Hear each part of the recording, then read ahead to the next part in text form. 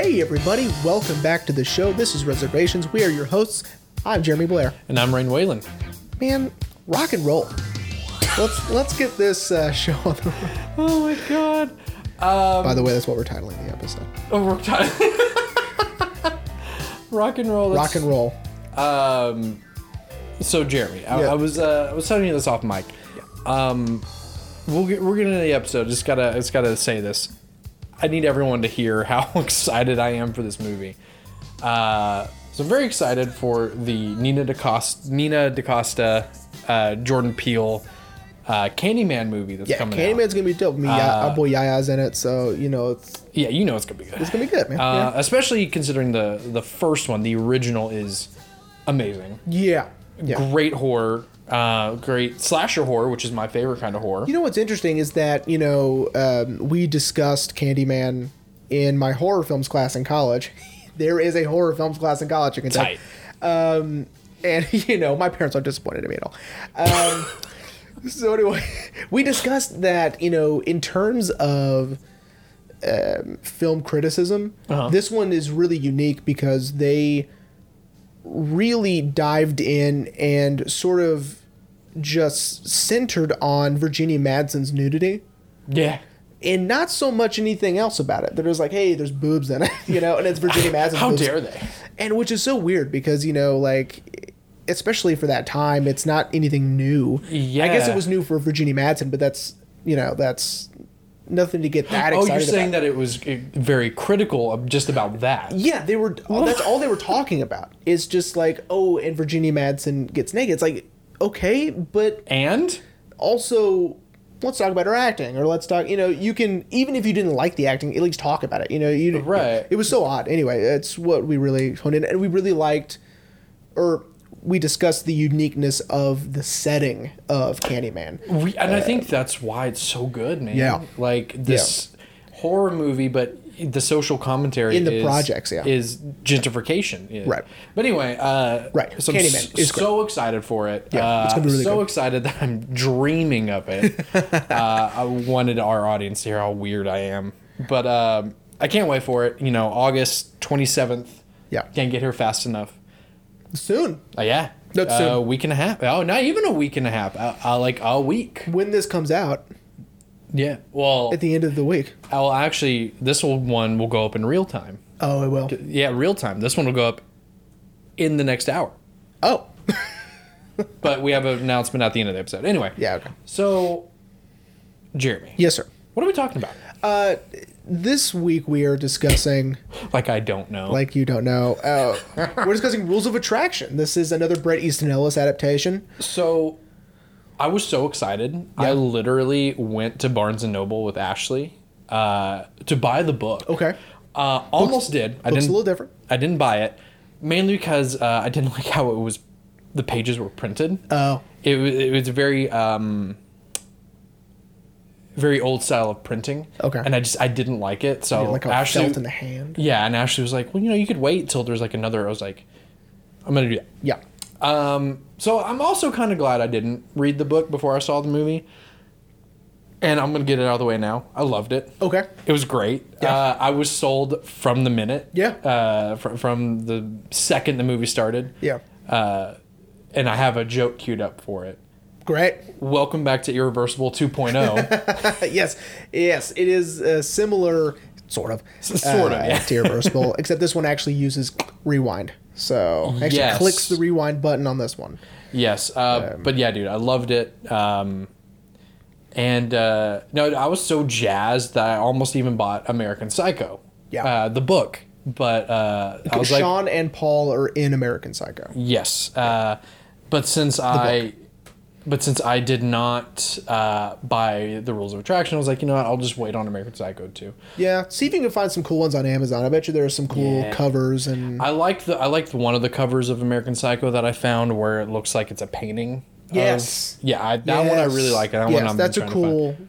That's a cool cover for that one. Yeah. But anyway, but yeah, man, like I was sold from as soon as the voiceover narration started, and all the just how everything all was already cut together. I was like, oh, Yes. I mean, you could tell this guy wrote Pulp Fiction with Tarantino. With I mean, Toronto? this is sort of his wheelhouse, right? Mm-hmm. This sort of style of this, going up and down the narrative, right? Right. The timeline, which is pretty cool.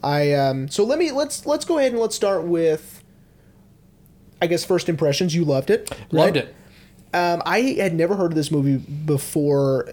I was in college. I just started college, and this is when I met my buddy Kale, who I went to go see this weekend, which is why this is so late. Yes, and I'm also going out of town this weekend. So anyway, it just never stops. So constantly out of town. So he had shown me a couple of clips, and these are the two clips I saw that completely sold me. One was Paul and Richard having dinner with their moms. Yeah. And I go, what is this? Right? And then he showed me Jay Baruchel. Is that how you say it? Sure. ODing. ODing. ODing. And the sort of surrealism of the doctor going, he's dead. No, You know? he's dead. Which, of course, he's just making fun of them. But he's not dead. I can see him breathing. He's dead. Shut up, you're dead, shut up. I love it. And I completely fell in love with it. I go, what is this? How can I see it? This is a movie? And I saw it and I was completely blown away by it. Yeah. Right? And this is after I'd seen American Psycho, and I go, this is Bret Easton Ellis. I go, okay. And then, of course, I get the little, is this Patrick, over the phone. And Yeah. Which, I'm going to be honest. So I'm going to give my own correction for last week's episode. This is not a spiritual sequel to American Psycho, because in the bibliography of Bret Easton Ellis, American Psycho is technically the spiritual sequel to this book. Yeah. Because this one is the first time we ever hear the mention of Patrick Bateman. And then, of course, American Psycho is all about Patrick. And this one's all about Sean. Basically, kind of. Yes, but I'm actually very glad that we don't see Patrick at all in this movie. Mm-hmm. I agree. I did look up the deleted scene. And, I was like, okay, I get it, but, I mean, once you see Christian Bale as Patrick Bateman, it's over, right? Yeah. I agree, because once he decided, no, I don't want to do that character again. It's not... Which is so wild, because it had only been 2 years before. Yeah, no disrespect. I don't want to be typecast as this thing. And so, you know what I mean? And I get it. Even though he would have literally only had, a day's worth of work. Yeah, but still, I mean, the audience would see him as Patrick Bateman again, and then it would, it's over. It'd be like, oh... But they need that for Batman, though, It's different. Batman's different, you know it. So, anyway... but yeah, I loved that. Yeah, this is primarily of the Bateman brothers is primarily focused on Sean. But I do want to say, what kind of upbringing have the Bateman brothers been through? Who knows? Sorry, that's my phone. That's all right. That the older brother, Patrick, turns out to be a serial killer / he's just batshit crazy. Yeah. Because we don't know if he's really a serial killer. Well... No, he for sure is a serial killer. I think he is, and I think it's just that the point of that book is no one cares. Yeah. Right? Everyone's so self-involved, no one cares. Right. Anyway, and then Sean is a drug-dealing sex maniac. Sex maniac. I mean, he likes to have a good time. I disagree on the sex maniac, but let's just jump in. So you're right into, as much as I disagree with that, I do understand why you would say it, which is this movie is sort of a surrealist version of what college is like.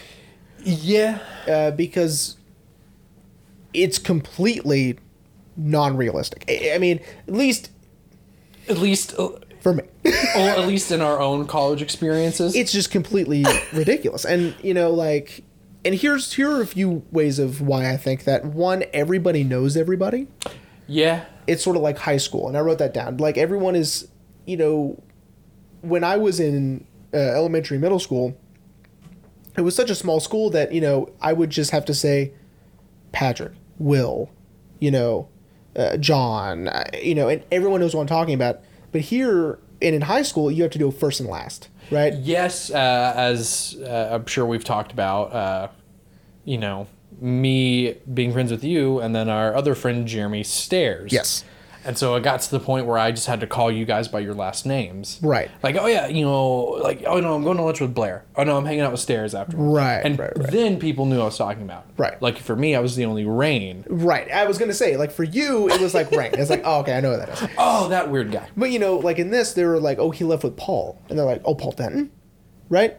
First, last, right? And it's like, how do all of these people know each other? Well, Lauren dated Paul before he came out, right? And like there's sort of there is a group of people that all know each other, but the way the movie is represented, it seems like it's such a small school that it is sort of like high school, that everybody knows everybody. Yeah. To a certain extent. Yeah, I would agree with that. If I'm being honest, I wasn't paying attention to like, how does everyone know everyone? Yeah. But I mean, after I got to ruminate with it, I was like, yeah, everyone kind of knows Everyone seems to know everybody. Yeah. Except for the poor cafeteria girl. No one knows who she is. Oh boy. We'll get there. We'll get there. Yeah. But yeah.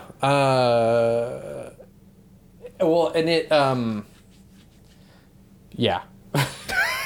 I was wonderful. I was like, do I have anything to add to this? No, I don't have anything to add to that. So I guess we can officially start with let's just start at the beginning, which is technically the end. Yes. Which is the end of the world party, which was shot on 9/11, 2001, is when they were shooting that scene. Just a fun fact for you. Yeah, I'm sure everyone was like, yeah, here we are filming this college party. It actually helped, ironically, it helped their production because James Van Der Beek couldn't leave to go do Dawson after that because he would have had to have gotten on a plane to do that. Yeah. And since all planes were grounded for a while, he could stay. He had no choice but to stay. And finish shooting, and they didn't have to worry about scheduling and him going off one week and then coming back the next, whatever, to do Dawson's Creek because it was still going on at the time. And I'm sure this movie killed Dawson's Creek for. I think, for me, it's such brilliant, casting to cast Dawson. To cast James Van Der Beek as Sean Bateman and Jessica Biel as Laura. Yeah. Because she was doing Seventh Heaven at the time. And so it's these two characters that we know so well, or at least that audiences know so well from being these very wholesome. I was just about to say wholesome. Very innocent roles, right? Yeah. In these shows. To Rules of Attraction. Yeah. Which is this Bret Easton Ellis world, which is so different from everyone else's world. Yeah. Okay. So end of the world party. I do love the way, as you were saying, the way we get to meet everybody that we need to is a very cool and unique editing style and how we get to know everybody.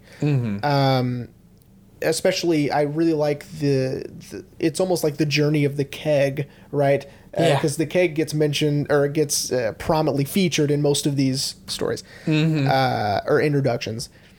Which is so odd that they're introductions because it's at the end of the narrative, but which I like also. Let's start with Lauren. I'm a huge fan of this actress, Shannon Sossamon. She's wonderful. I've seen her in 40 Days and 40 Nights.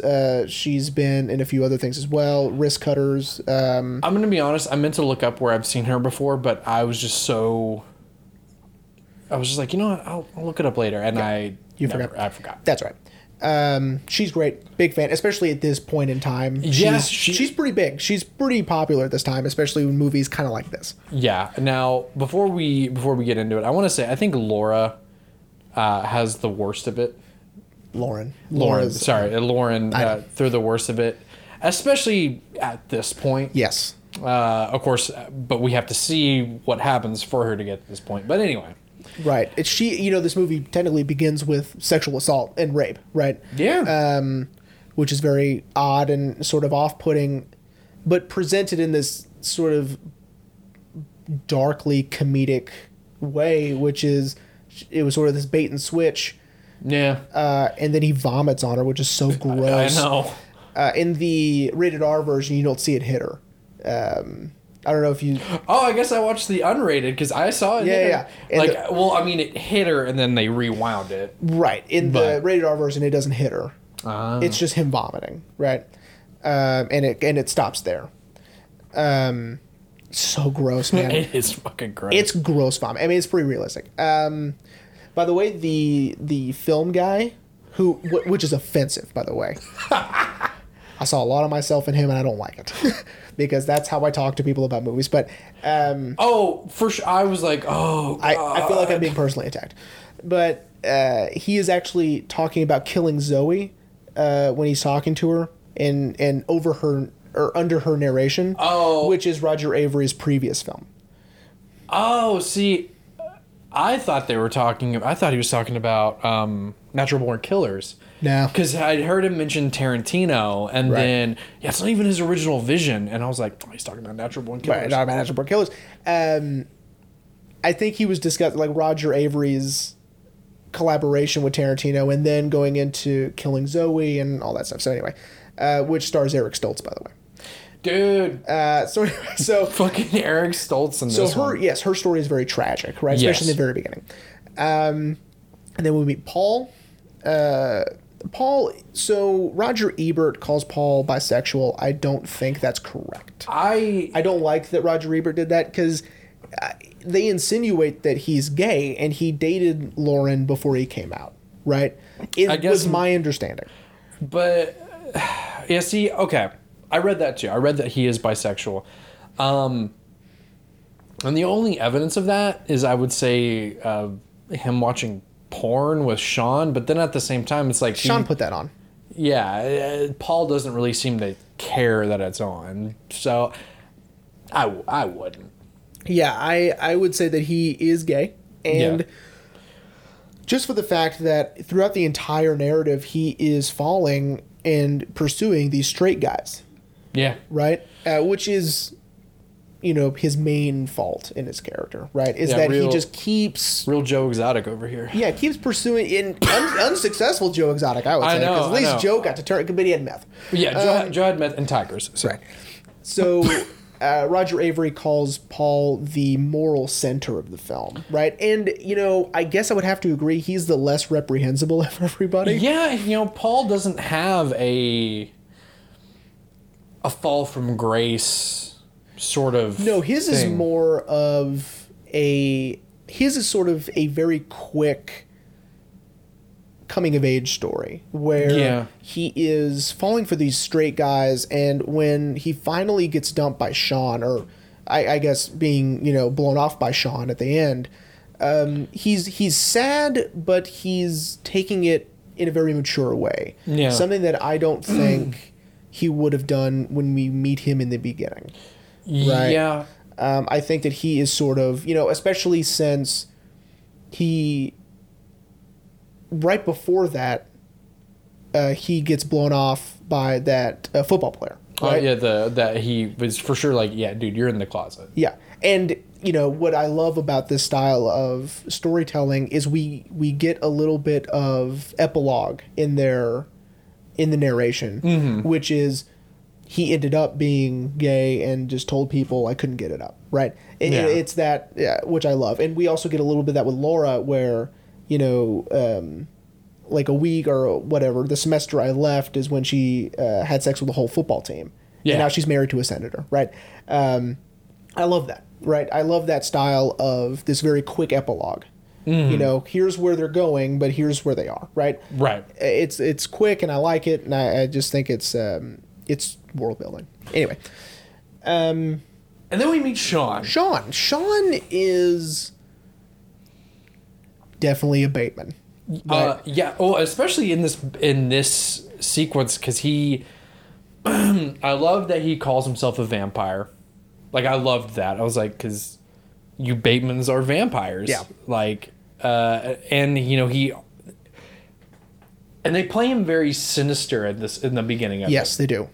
especially with that shot of him glaring at Kate Bosworth's character. Yeah, he's doing the Stanley Kubrick He's look. doing the Kubrick stare for sure. But then when we Tarantino it and we go to the beginning of their story to see how they get here, he's actually very He's sort of broken down. yeah. Yeah. He at this point at the end, but our introduction for him, what we don't know is, how much he's gone through at this point. We do see he's beaten up, right? Yeah, physically abused. Yeah. But you're right. He's gone through a lot in a semester, right? Yeah. All these people have. Yeah, and so but we get this. By the way, all these introductions are not my favorite, and we'll get to my favorite one later. Oh, okay. Yeah. But with Sean, I do like his introduction and his sequence of I could either do this, or this, right? And what he ends up doing, and then I just love the rhythm of the dialogue and the way it's written, right? I think Lauren's is my favorite out of the writing. Yeah, I like her narration more.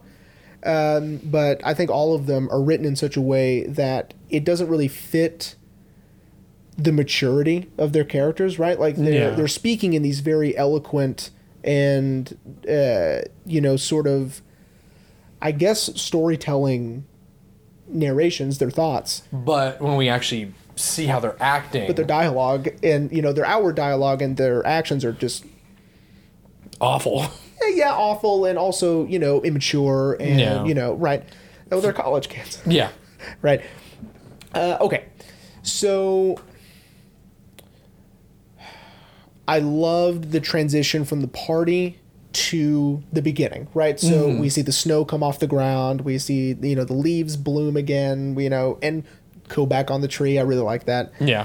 And then we sort of get in the rhythm of now we're starting. Let's get to that point, right? Right. So this is probably I would say a month into their semester. Yeah, I would say. I like that we don't have to go through setting up the notes in Sean's mailbox. I like that he's already been getting them. Mm-hmm. And when we see him open the mailbox, he's excited because another one has come in, right? I like that we just jump right in. I also kind of called it that it was the cafeteria girl. No, spoilers. Spoilers. Yeah, I called it because maybe it's from watching too many movies. I think before he opens it, we see her twice. So we see him because he's passed out drunk in the quad. Yeah. And he gets woken up by sprinklers. Yeah. And then he goes to get breakfast, and she's serving him breakfast, and he's just like really? Yeah. Like, this is all you're gonna give me? And then we see her hiding behind the tree when he walks by her to get to his dorm room to check his mail. And, when I saw it the first time, I didn't realize how many times she was there. Yeah, I didn't realize that until... And then you do go back and she is there. I mean, it's, it's not a joke. Yeah, I didn't realize that until... They're not reshoots. Her death. And then I'm like, oh. Right. But anyway, yeah. Sorry. Yeah, and I loved that to even add more mystery to whoever this girl is. It's James's voiceover of reading the note. Yeah. So, we don't get any clue as to who it is. Yeah. And we even get this little great edit with dialogue where, oh man, I forgot the phrase. Tonight's the night, right? That edit where he's reading it and it's those words over and over again. And then we cut to Lauren and Laura doing coke in their dorm room. And then she says, "Is tonight the night?" And she goes, "Yeah, tonight." And they're, by the way, Rusty Pipes. When her nose starts bleeding. That's a line of dialogue in Less Than Zero also. Yes, I saw that too, which is another Brittany Snellis book and movie that had RDJ in it. Yes, and James Spader. The book and the movie is, I think, the worst adaptation. Yeah, Brittany Snellis has also said he hates it except for Spader and Downey Jr. That those are the exceptions. The movie is... Movie's awful. Well, he said... Well, I guess now he's kind of changed his tone a little bit. Well, it's awful because it's, I think, 1/10 of what the book is. Oh, okay. You know, it's one story instead of, you know, like in this one, they changed a lot from the book, but it's still the tone, the rhythm, and the love triangle amount of storytelling Right. that's in the book is in the movie. Right. Like the amount of characters anyway. But anyway, so we see kind of, you know, so when we Tarantino it and go back to the beginning, we see everyone at their highest. Yeah. You would say. Some quite literally when James goes to visit his coke dealer, who I can't think of that guy's name, but... Oh, he's been in a ton of stuff. Ton of stuff. If anyone out there has seen, you know, Boondock Saints 2, Has anyone seen Boondock Saints 2? He's Romeo. If anyone saw the first J.J. Abrams Star Trek, he's Eric Bana's like right-hand man. Oh, he was in the first season of Westworld. Actually, I think he's in the first 2 seasons of Westworld. Yeah. But what was driving me so crazy is he, especially in this movie, he looks like Robert Downey Jr. You think so? 100%, especially during this time where Robert was still heavily at this time coked out.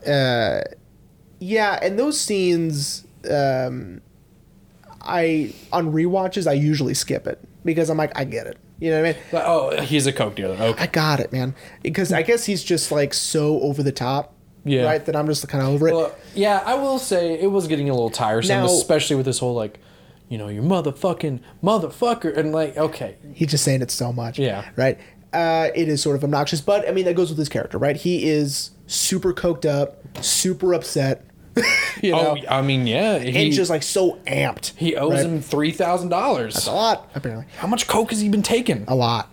Yeah. A lot. A lot. And which is so interesting that it's sort of, if you want to, you know, retroactively go back and view Patrick Bateman's success, that if Sean is telling the truth and his parents really aren't well off, isn't that super interesting that... yeah. Oh, yeah, because he says, like, you know... Patrick makes it, you know, to this elite yuppie lifestyle. Yeah. Yeah, I guess that interesting, because Sean gives us a lot of different stories of where, like, he comes from. And yeah, that is interesting if, like, his family actually really is poor. Like, or lower socioeconomic, you know what I mean? Yeah. Like, especially for Camden, which is a very high socioeconomic school. Yeah, especially considering... God damn it, dude. I didn't even think about that. Yeah, 'cause I didn't write that down. Yeah, because Patrick's... He's living that high life. He is. And I think it makes sense that he would come from a lower socioeconomic because he does have this this sort of imposter syndrome that he doesn't belong, but he desperately wants to. Oh my God, dude. You're fucking blowing my mind right now, dude. Because now it's like, what if that's why he fucking kills people? I mean, I don't know if that's why he kills people, but... No, he probably... God damn, dude. Brady else is going to call us when this episode comes out and be like, you guys get it. We can contact his podcast whenever we want, I guess. But anyway, so yeah, Sean goes to see his guy, his coat, or the guy he gets his coat from, supplier, and Paul is, I guess Paul's doing the yoga in the quad, but we later see him at that party. I forgot the names of the parties are great, and I forgot the name of this first one. It's like a Burning Man. Yeah, it's that bonfire one, right? Yeah. Where we see that he is hitting on straight guys. Yeah. Right? He hits on... well, the guy that he is on, it's insinuated that they've had a thing before. Yeah. Right? And we see him later when they go see the drug dealer in his car. To all of our American Pie fans out there, it's Kevin from American Pie. I'm going to be honest, I really loved seeing him in another, even though I know it's not another sort of teen comedy, playing someone completely different from Kevin. He's a total wuss, man. This guy's awful. Sure. And I love that his name is Mitch, but I love that everyone just calls him Mitchell. Yeah, Mitchell. And I love it. It's almost like it's almost disrespectful. Because Yeah. it's like, I don't know you well enough to call you Mitch. Yeah, You know? Mitchell, because that's Sean's last words to him. Mitchell, you're a pussy. That was a big old spit, too. Yeah. People are just spitting on people in this movie too. Yeah, they are. Anyway, so yes, Mitch tells Paul, "I told you to leave me alone." Yeah, I didn't think about that. Yeah. I assumed that Paul did something to skeeve him out, and Yeah, so he pretty much was maybe. I just assumed they had, maybe hooked up once, and maybe Mitchell was drunk. I'm gonna call him Mitchell also. Maybe Mitchell was drunk and whatever. He doesn't get to call Mitch. No, he's not cool enough. And with that ugly ass Mercedes. And then we do see, Paul's sort of struggle to try to connect with someone. Obviously he goes straight for, which I guess good for you, swing for the fences, but he goes straight for, a sort of romantic relationship immediately. Like he just immediately starts hitting on people, right? Yeah, man. Homie Like he swings. He goes all in, he dives head first. Yeah, he does. No little like, let me just test waters. Nah. And this is sort of where it's another piece of evidence Sean doesn't have any money when he just caves because he doesn't have to pay for a meal. Yeah, because they're talking about tacos. Yeah. And he's like, well, my treat. Yeah. Your treat? You're paying? You're paying? Yeah. And of course, since Sean is showing Paul just the littlest amount of attention, Paul's like, he's the one, right? This is it. And he's, there's something about Sean. He's a bad boy. He's, and he's James Peterby. Just like my man, Danny Zuko. There's something about the bad boy. Yep. Yep, that's the comparison I would have made too. I was just about to, and then you did it. So that's. But of course, Zook caves for his woman. I hate this so much. But he's because he already has the reputation around Camden as drug dealer. Yeah, he does. So he already has the bad boy reputation without really having to do anything. One of my favorite scenes is when he meets Lauren at that tutorial Dude, on that Saturday. I want to talk about the fucking shot for years. It's amazing. But yeah. So, okay. At first, they're connected, obviously, because they're split, but we're watching them simultaneously, right? So, obviously, they're connected. But then, once we get to... They're in the same hallway. It's absolutely brilliant, Because Because they keep it split. And they're talking to the camera, but at each other. And then, once we get the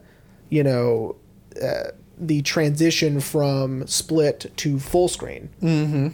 Unbelievable. Now, I will say, though, and this is just me being me, because she pulls his glasses off of his face, and then that's when we go from here to here. Yeah. She's standing very far away. They both are, yeah. So, did she walk up, take him off, and then walk back? Or... I don't know. Did she pull some, Space Jam wizardry and, stretch her arm, grab him up? That's pretty funny. It's just me poking holes, but I had to pause so I could gush over how dope that shot was. Yeah, and of course the music they choose, which is this different version of Colors by Donovan, which I love. Donovan, yeah. Love Donovan. Love this version of Colors. Can't find it on iTunes, so you can try, but it's not even on the soundtrack, which there is a soundtrack, by the way. You're just gonna have to rip it and grip it, my dudes. Yeah, well, it's on the vinyl of his greatest hits. They use that version, which is dope. Yeah.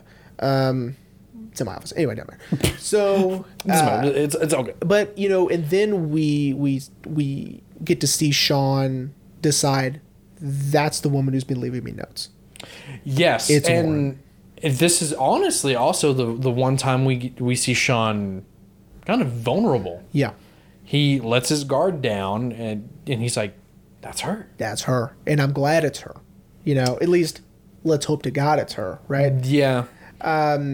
And Lauren, I just love Lauren. I love that I think she might be my favorite character, only because, I mean, I think she's just kind of fun. Well, and she is, you know, I'm not going to disagree with Roger Avery about Paul being the moral character of the movie, but Yeah. Lauren also is sort of this... No, I agree. I'm trying to find a really good comparison, because almost pure person who is surrounded by terrible people, except for Paul. And I think there's a reason that they both have this little talk At the end. I think there's a reason it's both of them and not and not Laura and not Victor. My favorite introduction, by the way, is Victor. I was about to have a fucking aneurysm during his introduction. It's I was my like, absolute favorite. like, oh my God, is this not stopping I'm yet? completely obsessed with it, and we're going to talk about it. Okay, good. But exactly. They're surrounded by these, as Roger Ebert said, reprehensible people. Oh, 100%. But he thinks they are also reprehensible, which I'm not sure I agree with that. But, Yeah. but of course, this movie is not made for someone Roger Ebert's age, right? Right. I think that, he said that a lot of these critics were over 40, but the movie's for people under 30. Yeah. And so if you, like we are still, Yes. fingers crossed forever, guys. As of this recording. As of this recording, we are both under 30. We were both, 2 years under 30. That's right. But anyway, yeah, no, I get that. Yeah, because it's... And of 'Cause- course, since we were under 30, I think when we saw it, we will always love it. It's not like we're going to change our minds when we're 40. as soon as I turn 30, oh, no, I hate this movie. I hate this now. movie. That's not what's going to happen. But it's No, for I this agree. generation, right? No, I agree. I feel like if I were to show this movie to, like, my dad, I for sure think he would hate it. Dad has seen this movie, and in fact, I called him. I think it was last week, and he goes, "Hey, I saw that Rules of Attraction movie on the other day. It was when Fred Savage Sticks the cigarette. sticks the cigarette in his belly button and plays and does heroin in his toes." And I was like, "Yeah, that's a good scene." And what did he say And he about was like, "Yeah, it was all right." He can appreciate that it's strange, and he can appreciate some of the stuff about it, but it's not for him, and he knows it. Yeah, but yeah. So anyway, the point I was making is that Laura is, like I said, almost. I wouldn't say she's purely pure, especially with the whole her and Laura doing coke together. But she is innocent. That's the word. Because she is more innocent than everyone else, especially Yeah. because she's a virgin. Technically. What do you mean technically? I mean, she gives Eric Stoltz a blowjob in the, I mean, Yeah. technically, I mean, she's not like, I'm saying she's done stuff. I'm saying she still got her hymen intact, but I'm saying that's what I'm saying. Oh my God. That's what I'm saying. But anyway, I agree. She's sort of this sort of manic pixie dream girl, but in a very unique way where she does keep that innocence about herself, but still participates in all of this other, what Roger Ebert would say, debauchery. I right? was just about to say debauchery. Which is, cocaine, weed, blowing your professor. Blowing Eric Stoltz. Not even mask Eric Stoltz. Yeah, like handsome Eric Stoltz. Not even 2 months of Back to the Future Eric Stoltz. We made that joke last week. Oh, God. Or was it last hour? We've already made that joke. But hang on. We just got to talk about it now. Yeah, Eric Stoltz. His character is so wild. He is the fucking creepy professor most people sleaziest guy. stay the fuck away from. Like, oh yeah, who did you get for this? I got him. Oh, dude. If you want to pass him weed. Oh. But he's at all the parties. He's banging all the co-eds. Dude, for sure. Well, because he was with Kate Bosworth at one of the parties. This is, of course, before the end of the film when she meets up with missed that. with Sean. But yeah, she's in. They're at one of the parties. Anyway, doesn't matter. They're in a hammock and they're smoking weed or whatever. Doesn't matter. But yeah, Eric Stoltz is, for what little screen time he gets. I mean, props to him, my man. I kind of like to think it's his character from Pulp Fiction, but he got a degree and he started teaching. That I love that. Yeah. That after seeing a woman almost OD on his floor, he was like, I gotta get a degree. But he didn't stop doing drugs himself. Stopped doing drugs and ditched. Arquette and Yeah. and it's just like, hey man, whatever. That's kind of fun. So Yeah. Anyway, back to everyone else. Back to everybody else. Yeah, man. So, and I love that through the lens of these three parties, right? Three parties. Might Four be parties. 3 or 4. Yeah, because there's also the Dressed to Get Screwed party. There's the It's the End of the World party is the last one. The Burning Man one is the first one. the party before the Saturday Night Party. So 4? I don't know. Let's just say 4. It was a bunch. But I love through these parties, we get to see how everyone is virtually changing. Progressing. Yeah. And Or changing, I guess. It doesn't necessarily mean progressing. And You're right. like I think the party, the Where to Be Screwed party is where it literally screws. I wasn't trying to make a pun, but Well, you did. But it literally Well, you didn't. We're all mad at you. it that's when the movie, in my opinion, the drama finally starts And shifts, right? yeah. Because that's when he and Laura hook up. Because he's high on shrooms. Because he is on shrooms. And she's throwing him flirty eyes. And poor Sean's mushroom-filled brain can't say no to Jessica Biel throwing flirty eyes. In lingerie. And lingerie. None of us could. I laughed my ass off when Lauren walks in and he's like, I only did it with her because I'm in love with you. Yeah. I fucking... Did you also laugh when he said, "Since when does fucking someone else mean I'm not loyal to you?" You know? Yes. It's so because that's when silly. he punches Jessica Biel. In the face, yeah. Because, okay. Not saying she deserved it. I'm saying she deserved it. But she deserved it. 100%. Like, she was, like, making it like it's his fault. Like, bitch, no. Yeah. Takes two to tango, bitch. Yeah, you were throwing flirty eyes, and you knew 100% what you were doing. Yeah. Okay, hang on. I want to get this out now. Here we Jessica go. Biel's character is a fucking bitch. Yeah, she's pretty awful. When spoiler, when Lauren finds her and Victor hooking up, she's not like upset about it. Was that her, by the way? Okay. Yeah. I mean, she's still kind of blurred, but you can still make out Jessica Biel's face, and she just like fucking waves at her, like, "Oh hey, no, not like we didn't want you to find out this way." No, she's unapologetic. Like, yeah, I'm fucking your boyfriend. God, I love that you do that in quotes because it's such an Victor's so odd. His character arc is very odd, and well, he learns nothing from anything. no, Victor is sort of his own person. He kind of gets away with pretty much everything. Everything that he does, he pretty much gets away ain't with. getting away with it. He didn't really do anything. But anyway, Except for not getting his weed or his coke. yeah, he didn't get, or at least, well, we never found out if the guy's coke. Well, yeah, Because he gave it to Mitchell. Fuck Mitchell. Yeah, fuck Mitchell. Mitchell, you're a pussy. Okay. I want to talk about Paul and Richard. Okay. Dick. So I almost started this episode with, all right, guys, we're about to go to Gangbang 101, Oral Sex Workshop, and Freebase Tutorial. So this sequence is very odd, and it's sort of out of place. Yeah. But I am obsessed with it because I think it's hilarious. Oh, it's fucking hilarious. And I've seen that actor who plays Dick in other things, and all I can see is him go, "Have a good one."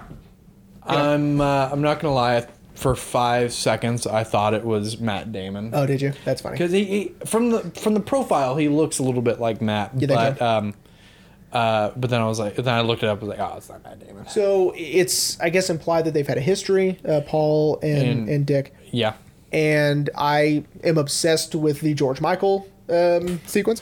Yes, with them in their underwear dancing. And I think what's so crazy about the scene is Faye Dunaway's in the scene, and she's Paul's mom. Yeah. And it's Faye Dunaway, you know? I don't know if she's won an Academy Award, but she's been in Academy Award nominated films like Mommy Dearest and Bonnie and Clyde. And so it's seeing Faye Dunaway. You're just like, why? It's so strange that she's in it. But them at the dinner table is hysterical because Dick is out of his mind. He for sure has been coked up for 5 days straight. Or at least drunk for 5 days straight. And I don't think he's at Camden.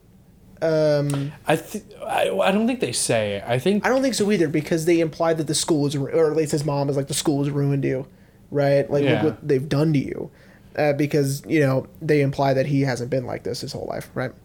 I highly doubt that. And I just, he's...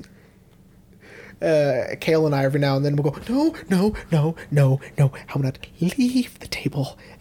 We'll do that. We'll, bang on the table, tell everyone to have a good one.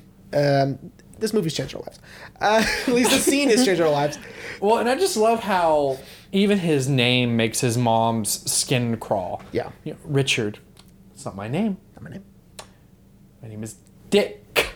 He really doesn't enunciate. And then she's like, Dick. Well, I've seen this woman before in a lot of other things as well. Yeah, she's been in a lot of stuff. Yeah, great character actress. But then you get to see, it's this cool comparison that happens where we see Richard, Dick, go completely bananas, right, and leave. But, before that, when they were upstairs singing George Michael, they were doing pills and shit. Which I love the Faye Dunaway's like, what is it? She goes, doesn't matter. No. Yeah. They pass it in and they're drinking and they're very higher socioeconomic. They would be, as we discussed in length in our American Psycho episode, they're yuppies. Yeah. Right? And so they're a different kind of insufferable, right? Yeah. I think that, I don't think the school has ruined Dick. Oh, it's for sure his mother. His mother has, right? And Paul, if Paul's not careful, he will be on that same way. I think so, and I think this is when his maturity starts to kick in.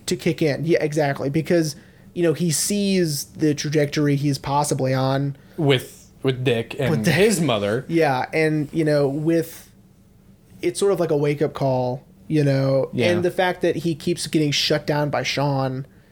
Yeah, and thinks now that Sean is cheating on him with some guy named Patrick. Right. Which I was like, I felt like Leo in Once Upon a Time in Hollywood, like, yeah. Who is this? Patrick? Is this Patrick? I was like, because I think at that point, sidebar, I think at that point, because we just know him as Sean, and then I think someone calls him Bateman at one point, and then that's when you're like, Sean Bateman. Wait, as in, which again only works in movie form, because if we were to do this in literary form, it would be the opposite, because we would meet Sean first. Wouldn't we? No, we meet Patrick first. Because Rules of Attraction came out first, the book. Yeah. And we meet Patrick for like one chapter. Oh, okay. And then American Psycho came out. And right. Well, that's what I'm saying. I mean, we meet Sean first in book form. Right. Right? Literary form, we meet Sean first. So it's sort of weird that it's sort of this opposite. Yeah, that we meet Patrick Bateman first. Which makes me think that this movie, I guess, takes place in the early 80s.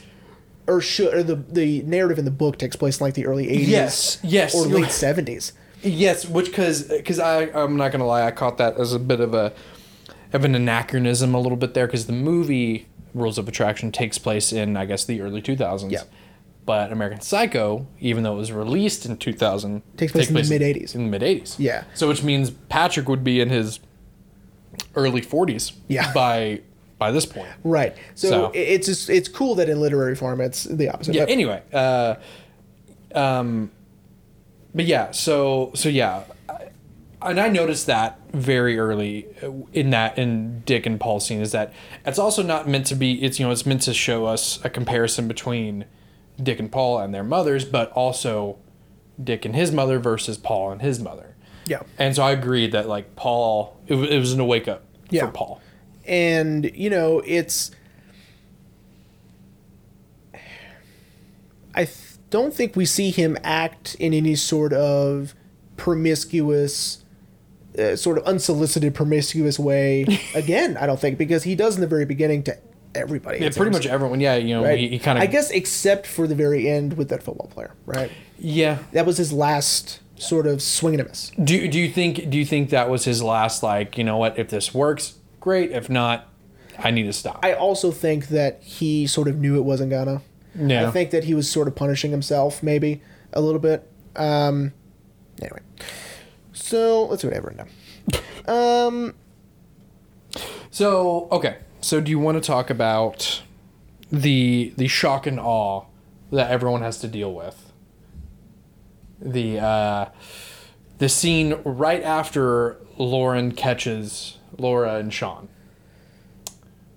Are we talking The poor cafeteria The girl. poor cafeteria girl? Yeah, so... Because I feel like this is what also starts to corrode Lauren's view of Sean more than sleeping with her roommate has. And, you know, it occurs to me that I don't think she fully grasps or even has any inclination of this girl's infatuation with Sean. Yeah. I think that... Because, you know, at the end when Paul asks her about the notes, she goes, what are you talking about? Right? So it's not that she was like, no, it was her.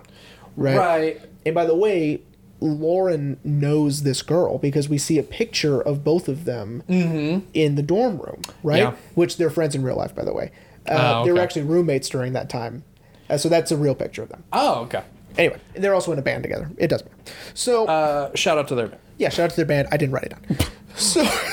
But, you know, like, this is such a traumatic moment for Lauren, Yes. finding her, you know, all the more of Sean's immaturity of trying to kill himself.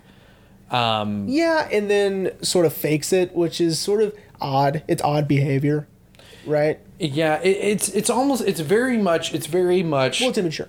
it's immature, and it's very much, you know, like, well, I'll show them if I'm dead, then they'll care kind of Oh yeah. kind of attitude, which is immature, right? Which is immature, but of course had he not done that, because she was going there to talk to him. Yeah. Had he not done that, if he would just waited for 5 more minutes, they probably could have patched it, Yeah, and he could have gotten what he wanted. And I think, you know, that's probably also a change in Sean, where I think he realizes that, right? Mm-hmm. He doesn't have this sort of switch like Lauren and Paul have. I think he's still sort of Sean. Oh, At the right end. up until the end, yeah. Yeah.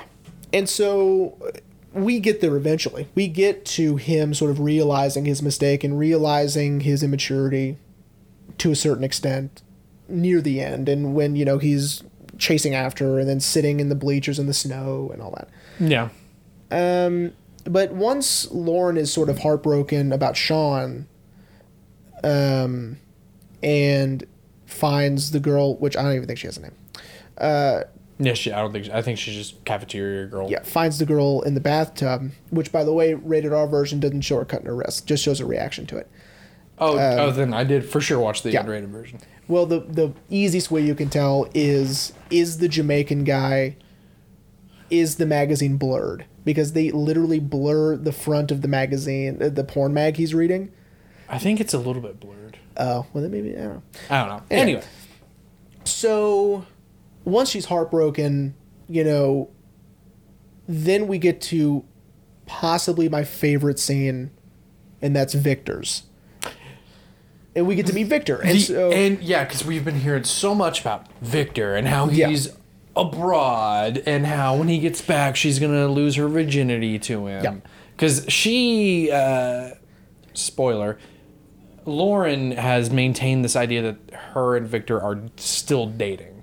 Yeah, and not only are they still dating, but then she, you know, uses that textbook to deter her from going out, right? Because she doesn't want to tarnish this relationship that she believes that she has, right? Right. And also, this is sort of now that we're talking more about Lauren, this is sort of what makes Irreversible the way it is, to where we know it happens to her.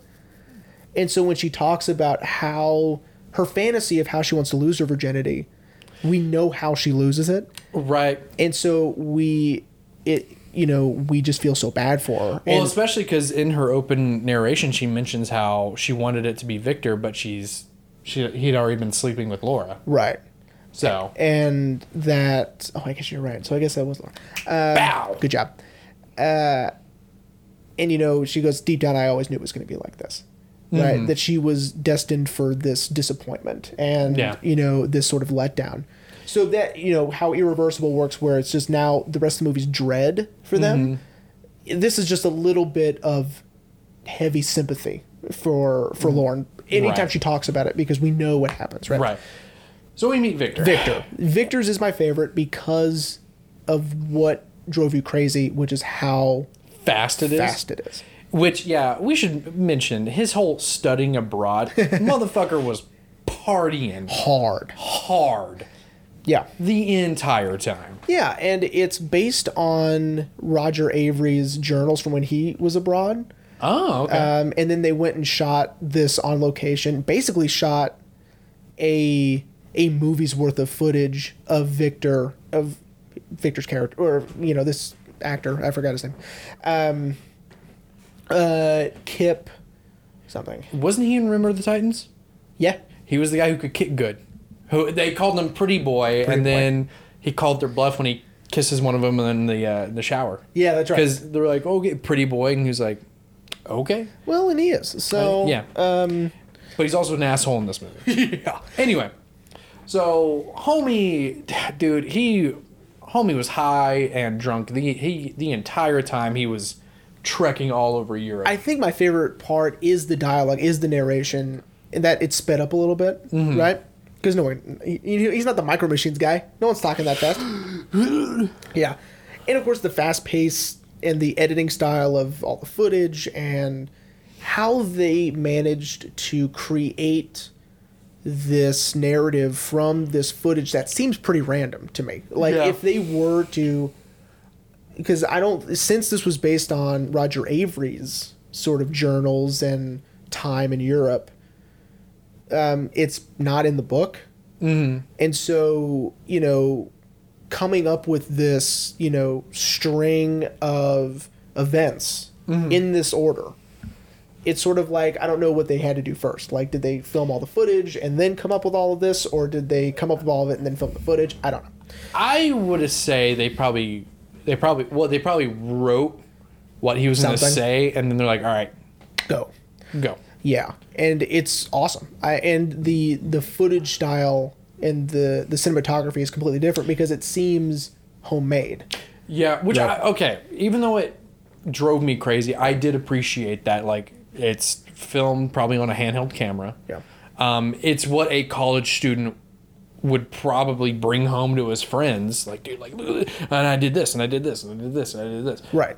So that I appreciated, but Jesus Christ. And it goes on for so long. Yeah, it goes on for a while. If I had a complaint, it would be that. Well, I didn't like that. Unbelievable. It's my favorite part. But I understand why they had to do it. To show us how awful Victor really is. Well, and how deep he got into it, and how much it changed him. Because even at the end, he says, I have no idea who I am, and I'm a ghost of a completely different person. But then when we see him in the very next scene, he's like, yeah, man, it was great. It was great. Yeah. I know, which is hilarious, right? It's sort of what makes this such a dark comedy is that juxtaposition between this very, introspective, like, I don't know who I am anymore. Yeah, this philosophical, introspective whatever, right? Yeah.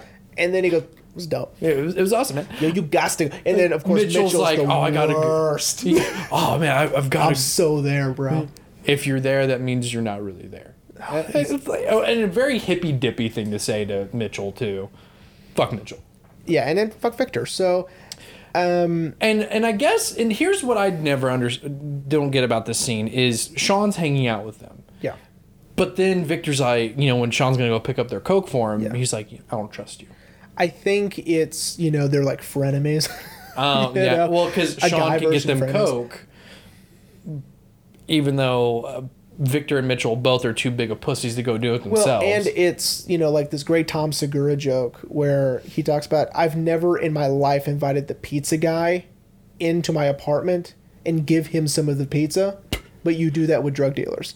So it's like you don't hang out with the pizza guy when he comes to deliver your pizza, but you do with the drug dealer. And so I think it's sort of that relationship. Yeah, that's true. Where they're sort of just chilling with the guy they can get coke from. Well, and I love how Sean is trying to make Victor jealous by like, yeah, I'm in love with this girl, because he knows like, oh, you're Lauren's boyfriend, right? But he's like, but this is our early tell that Victor has no idea who he's talking about. Yeah, and this is when we get this very odd interaction where Lauren finds out that they're sleeping together, him and Laura, is when he either pretends not to know who she is or has genuinely doesn't know. I'm going to say genuinely doesn't know. Okay. Because I think he's that much of a scumbag. You think that he... well, do all those European drugs fried his brain, man. That's what I was thinking. And, it's sort of like also... He was telling the truth where he's like, I don't know who I am anymore. I don't know, like, what... Like, that seemed like a piece of genuine dialogue from him. Yeah. In that very Fast and Furious scene.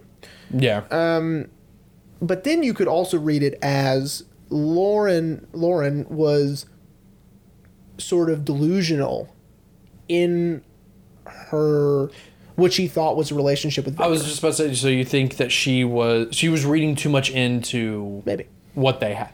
See, okay.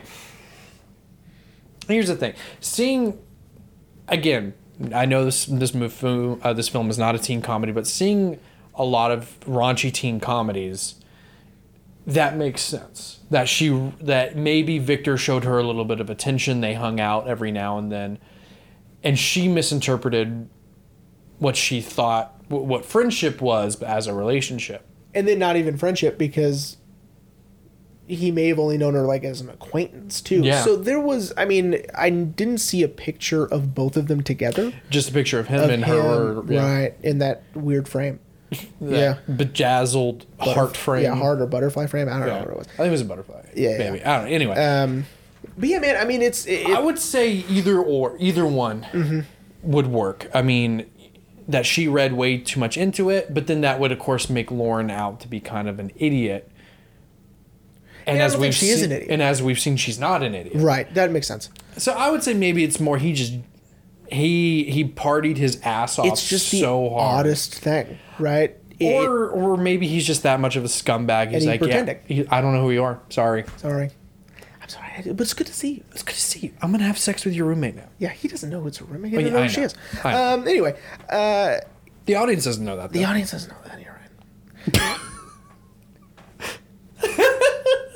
But Victor is the most deplorable. He is the most reprehensible. And so absolutely. When Roger Ebert is talking about all of these horrible, rich snobs that are also awful people, I think Victor is the epicenter of that. He is, for sure. He is the beacon that is... he is the lighthouse that draws them all in. Yeah, he's so terrible, yeah. 100%. Yeah. I 100% agree. Yeah, he's the fucking worst. And I think that they mentioned, because Roger Ebert mentioned it in his his whatever. His review. Thank you. That Victor had a relationship with Paul at one point.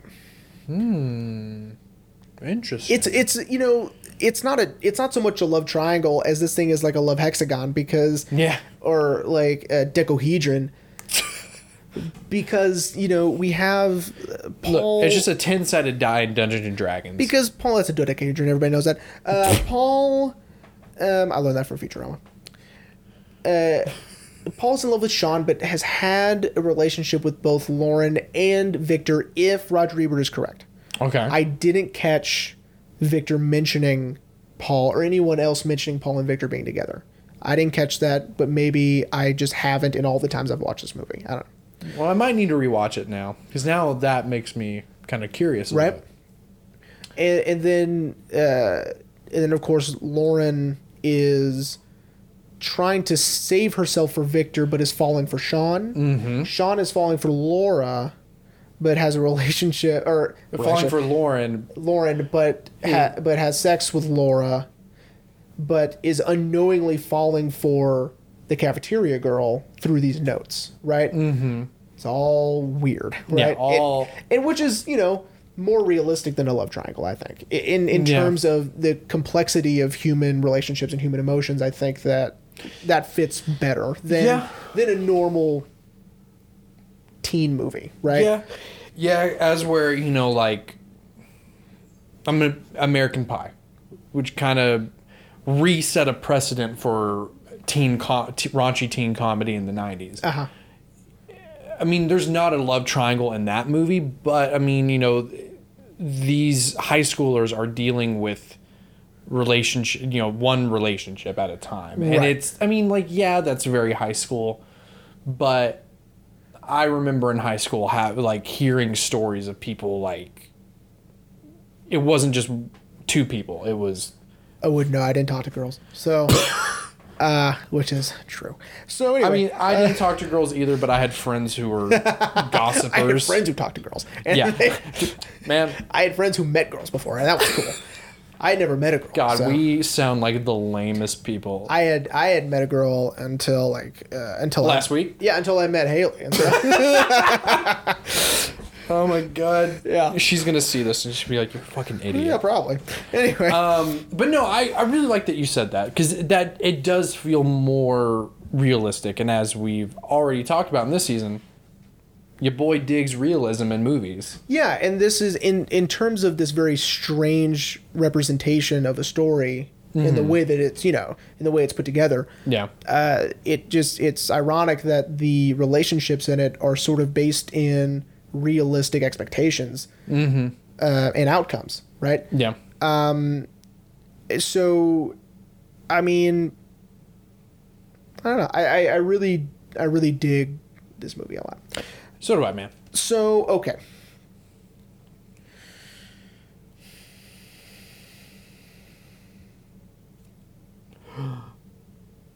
Okay. The movie ends where it begins. At the end of the world party. At the end of the world party, which is, I like that it's called the end of the world party, because not only is it the end of the movie, which is, whatever, but it's also the end of, it's sort of the end of the way these people were living for so long. You could feel like these characters had been on this trajectory for a while, and then for some reason, which we know all the reasons, but this semester has really changed their lives in unique ways that they weren't expecting, right? And, which is a sort of interesting take on the coming of age story, where that summer, I completely... Summer we'll never forget. Right, and I completely changed, right? This is sort of a semester long, which is longer than a summer. And then they don't do a 180, which I hate. Yep. But they have slowly matured, some of them, at least Paul and Lauren, right? Well, you wouldn't say Sean matured? I mean, Sean did a little bit. I mean, because as we learn, what he actually did at the end of the world party, he ripped up all the notes, seeing Laura go upstairs with the film guy. But instead of approaching Kate Bosworth and offering to take her back to his dorm room and make her cry with Singing, his Counting Crows. Yeah, he decides to put down his bottle of Jack and leave. And go. Where, we don't know. Yeah. Showing that he has grown and realizing, like, I'm done. Yeah, I'm sort of done manipulating people and being this emotional vampire. I want to go off and be better, maybe? Question mark? And I love it cuts him off mid-sentence. Yeah. Which I wasn't expecting, and I was like, you motherfucker, but damn, that was so good. It was good, right? And then, of course, the credits roll backwards. Anyway. Yeah, and we've seen why, and see, I think that was the biggest surprise for me. I was like, well, I know what's going to happen now, but then seeing Sean turn around and walk away, I was like, oh, that was just one of his, what should I do, right? you know, but opting to be like, you know what? forget it. None It's of it. time to grow up. None of the above. Yeah. Yeah. That I was like, that's so cool. I did, again, kind of poking holes. We see Lauren after her unfortunate film. So I guess we're meant to assume she cleaned herself up afterwards. Oh yeah, I assume so. Yeah, I think she did. Because she comes back Wouldn't out you? fully clothed. I mean, yeah. Wouldn't you? Yeah. Fully clothed, smoking her cigarette, and there's Because Paul. her hair's a little different too, which means that she probably went to the bathroom and washed her face and head, right? Because I would have, yeah.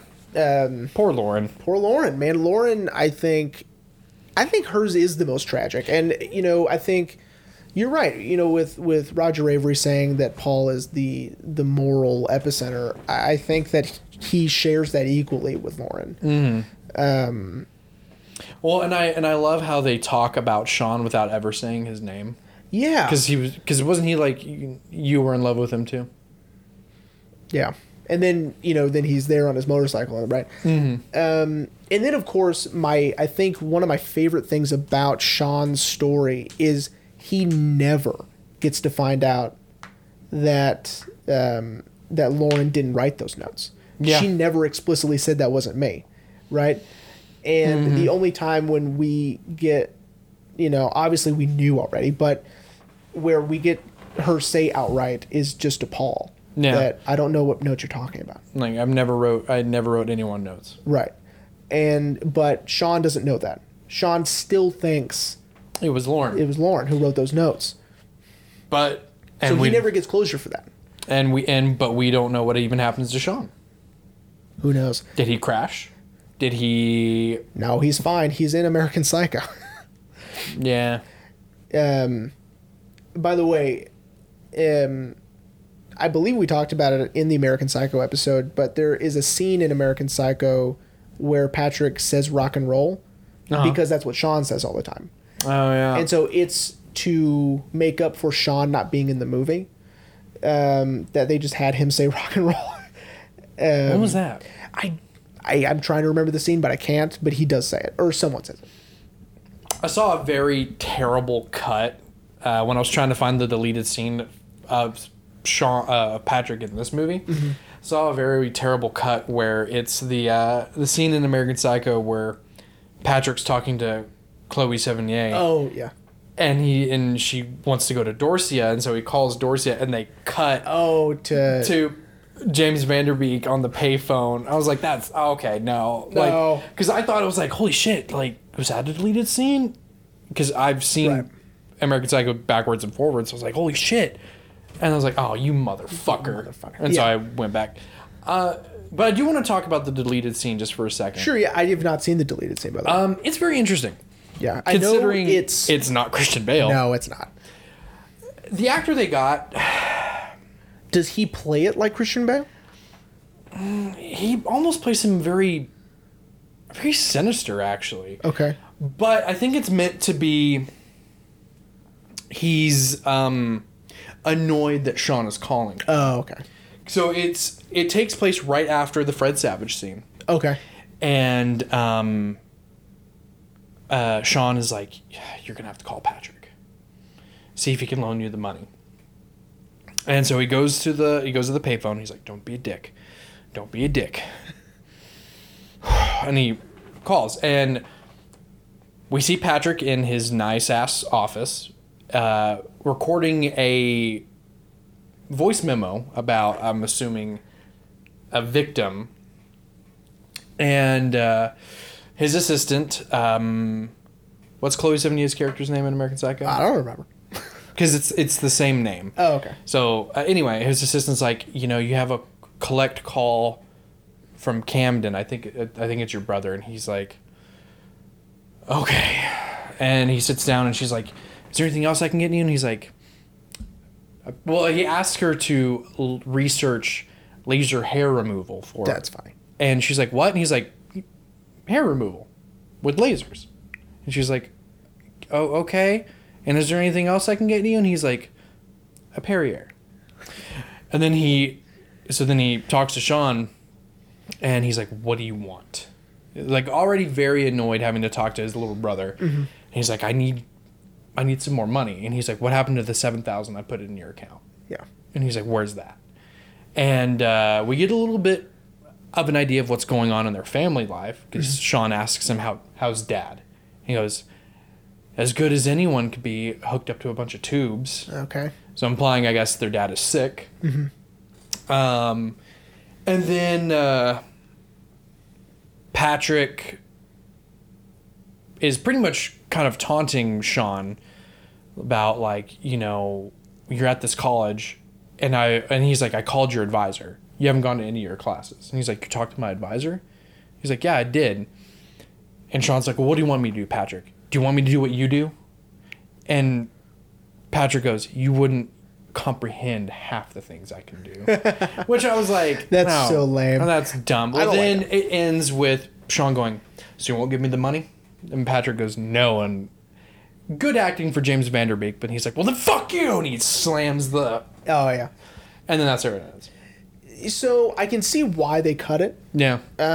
Because it sort of grinds it to a halt, because it's like, you know,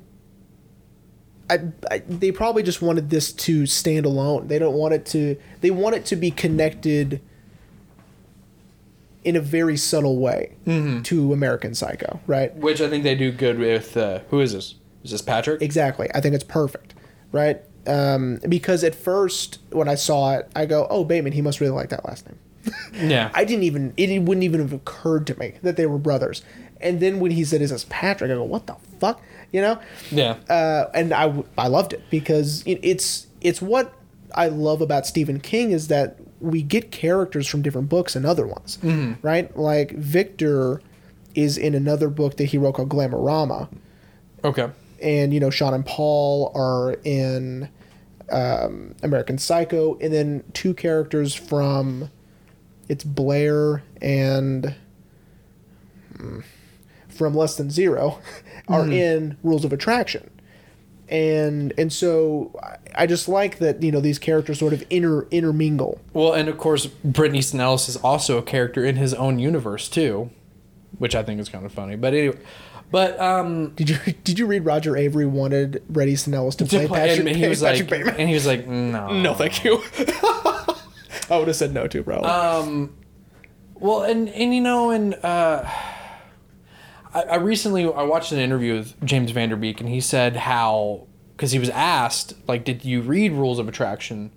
And this is recent, like, because you know, James lives in Austin now. I've seen him. I've seen him in Austin. Wait, like, really? Yeah. So did you go up to him and be like, "Yo, no. Dawson"? We were on the highway, and there was a car in front of us, and he was driving so fucking slow. And so Kale and I were like, "Dude, fucking move!" And when he finally got over, we're like, "Jesus Christ!" And we're like, "Oh, it's fucking James Van Der Beek." Oh my god. James Van Der Beek drives like a bitch, but dude, no, he was gonna be our best subscriber. Oh, well, that's over. But anyway, so he was asked, like, did you read the Rules of Attraction book to get ready for the role? And he was like, well, no, I didn't. I trusted Roger Avery's word. He was like, but I did read American Psycho. Because he felt that helped him mold Sean the way he did, because he's like, you know, that's your big brother right there. Yeah. And he's like, and that's always going to be looming over Sean. Even though it's implied that Sean doesn't know what Patrick actually does. He's like, but, you know, that's still looming over you. Mm-hmm. He's like, your big brother does that. And he was like, but that really helped me. He was like, you know, I read a couple things from Rules of Attraction. He was like, but I was too worried that if I read the book, I wouldn't play it the way Roger wanted me to. It would infer his acting. Yeah, I get that. And yeah, man, and you can see it. You can kind of see that little bit of like your big brother, not knowing your brother's a serial killer, but you know, he's like this big old fat cat yuppie up in is kind of looming over your life, and it's man, I dug it. I did too, and you know, we can end on, since we're talking about behind the scenes stuff, we can talk about the marketing. Yes, because you told me that the marketing was awful. Well, yeah, because I mean they're marketing it as this teen comedy. typical teen comedy, and you go and see it, and you're like, "What the fuck is this?" Which, Right? as I mentioned off mic, one of the reviews I found called it the death of the teen comedy. This film killed the teen And comedy. a lot of it was, the actual physical, like poster art, like the actual material that people were viewing before they see it, Yeah. is sort of nonsense because it's, to be fair, it is very hard to market this movie. I get that. Yeah. But I like that if you can see the teddy bear poster But is, that'll I probably think, be the up the best, entire time. is probably the best way to do it, in terms of what's this movie, right? What is this? Yeah. It's like, this looks very weird. There you go. Right? Yeah. It's not what you are going to expect. As where, the poster that, like, I think, like, iTunes has is, like, the chopped one with everyone's face. He calls it, Roger Avery calls it the Saved by the Bell poster. Oh, my God. Because it's so bright and colorful, and you get the stars up there like Jessica Biel and James Van Der Beek, and you guys watch Seventh Heaven and Dawson's Creek, and and then you go see it and you're like, what is Dawson doing? Why is he trying to hang himself? Exactly. Which, by the way, I don't know what brand of hook that is, but that needs to be their marketing strategy, because that stayed up there for a while. Yeah. Why is Dawson trying to slit his wrist with a safety blade? Hilarious. He tries after... So silly. And then he pees himself. Yeah, because doesn't he take, like, a bunch of cold medicine? Tons of cold medicine and like ibuprofen. I know, and it just knocks him out, and he's like, typical. Typical. Anyway. But yeah, man, I am really glad you dug this movie, because it's a cool one, man. Well, I mean, so... shout out to our American Psycho episode. I mean, I love the American Psycho movie, and of course, as I showed you the song from that band I like, Ice Nine Kills wrote a song, American Psycho, and I feel like for the movie at least, that song really encapsulates the movie. And I will read the book because I love Bret Easton Ellis. I think, we've done 2 of his movies already. I think that might be it for me. Yeah, Because, I don't know if I want to see Less Than Zero. I mean, I love Downey, but I don't know if I want to see that. I like Andrew McCarthy. I like James Spader, but to me, I know too much about how much it isn't the book, right? Yeah. And there's something about that, because in terms of adaptations, for some reason, which is like a lot of people, if you find out that it's nothing like the book, it sort of infers your perception of it, and then you're like, well, it must be bad. That doesn't necessarily mean the same thing. It not being like the book and it being bad are totally different ideas. Oh, yeah. I mean, let's take a movie Alex and I talk about all the time, the Lord of the Rings trilogy. Mm-hmm. There's a lot that they had to trim from the books, but those movies aren't bad. They're amazing. They are awesome. They're Amazon, incredible. don't fuck this up. They're incredible, right? And so, yeah, and or we could take, I'm thinking of Ending Things, which Oh my God. they act as more companion pieces, right? Rather than just like you can do either or. It's like no. Kaufman's like, no, fuck that shit. But as much as they had to take out and change in Rules of Attraction, Ellis, I was about to say, didn't he loves it. Yeah, didn't he sign off on this and American Psycho? Signed off on. I think American Psycho later, but this one he said that this is my favorite. It's not exactly like the book, but it encapsulates the theme and the tone.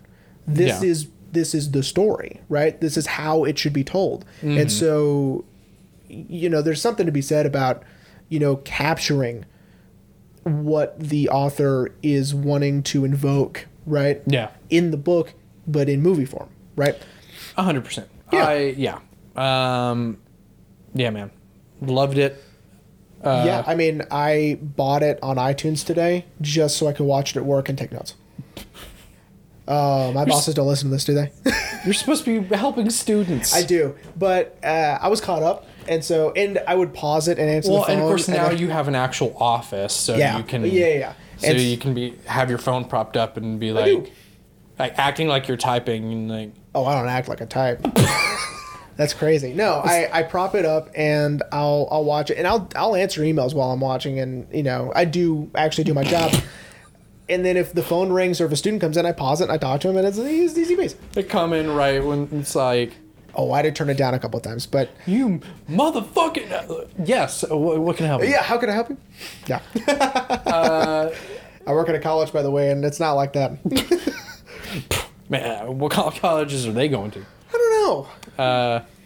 All right, Rain. So normally we do the wrap up, but we already did. We kind of just did. Wrap up. So I'm excited to find out what we are discussing next week. I have gone back and forth again, because now that I've gotten the movie that I knew you weren't going to like out of the way, it's time to get back on track. Yay. Pick some movies that I have a feeling you'll like. I tried. I was like, man, which one do I want to do? Because I have a lot. Considering, I want to participate in the Strange Films, and of course, also being a big fan of Tim Burton, I'm like, perfect, I can pick some Tim Burton movies. Sure. But I was like, I don't know if I'm ready to do a Tim Burton movie yet. Okay. So I decided. I'll go shit. So I decided today, I was like, you know what? Some do know a time travel movie. Oh, I love time travel. So, and I've been thinking about this one a lot, and it's strange in the sense of if you really, and I want us to talk about it, if you really think about what's happening outside of the movie. Uh-huh. So next week, we'll be discussing Palm Springs. Oh, Palm Springs. Okay. Because I really want to talk about, they're in the time loop. Yeah. But think about everything that's happening outside of the time loop. Because time, moving normal. It's it's that Groundhog Day problem where you're like, well, wait, I know he's having to reloop every time, but is everyone else, or is it? Yeah, and of course, the movie is funny. It's dramatic. I think Andy Samberg really shows his acting range in this film. Of course, we got our boy J.K. Simmons. Yep. I did enjoy this movie a lot. I saw it when it came out on Hulu, and it was as dope. Did I. And I bought the Tuna Train bootleg, and it's dope. Bought the bootleg. I bought the bootleg. Had to. I have it on Blu-ray now. But yeah, you know what? And I mean, the film is strange in the sense of it's a time loop movie, but a little bit of a lighthearted strange film as comparison to the heavy-handed strange films that we've already done. Yes, and that we will continue to do, trust me. Yeah. So this is the most lighthearted it's going to get from me, I think. Well, except for the 100th episode special. Yeah. I mean, in terms of my strange picks, I think this is about as fun as it's going to get. So, there's a few quick announcements, everyone. So, the 100th episode, we're trying to get ready for it. We're just waiting on a couple of things. Our sweaters.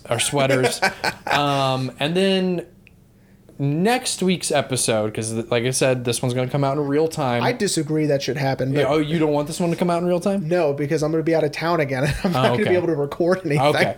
Well, you know what? Honestly, they'll give me time. So disregard what I said at the beginning. Disregard. This episode's not coming out in real time. This episode's coming out next week. Fuckers. I don't know. Sorry, guys.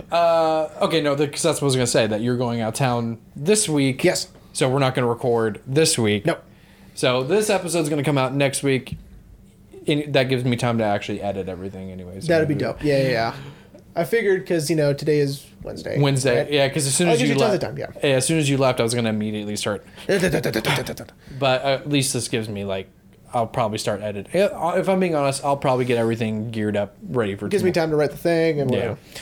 But anyway, so we hope everyone enjoyed Rules of Attraction. I don't know if I have any announcements. I don't think so. I kind of want to give out some recommendations. Okay. Yeah, since, you know what? Yeah. Yeah, let's do some recommendations.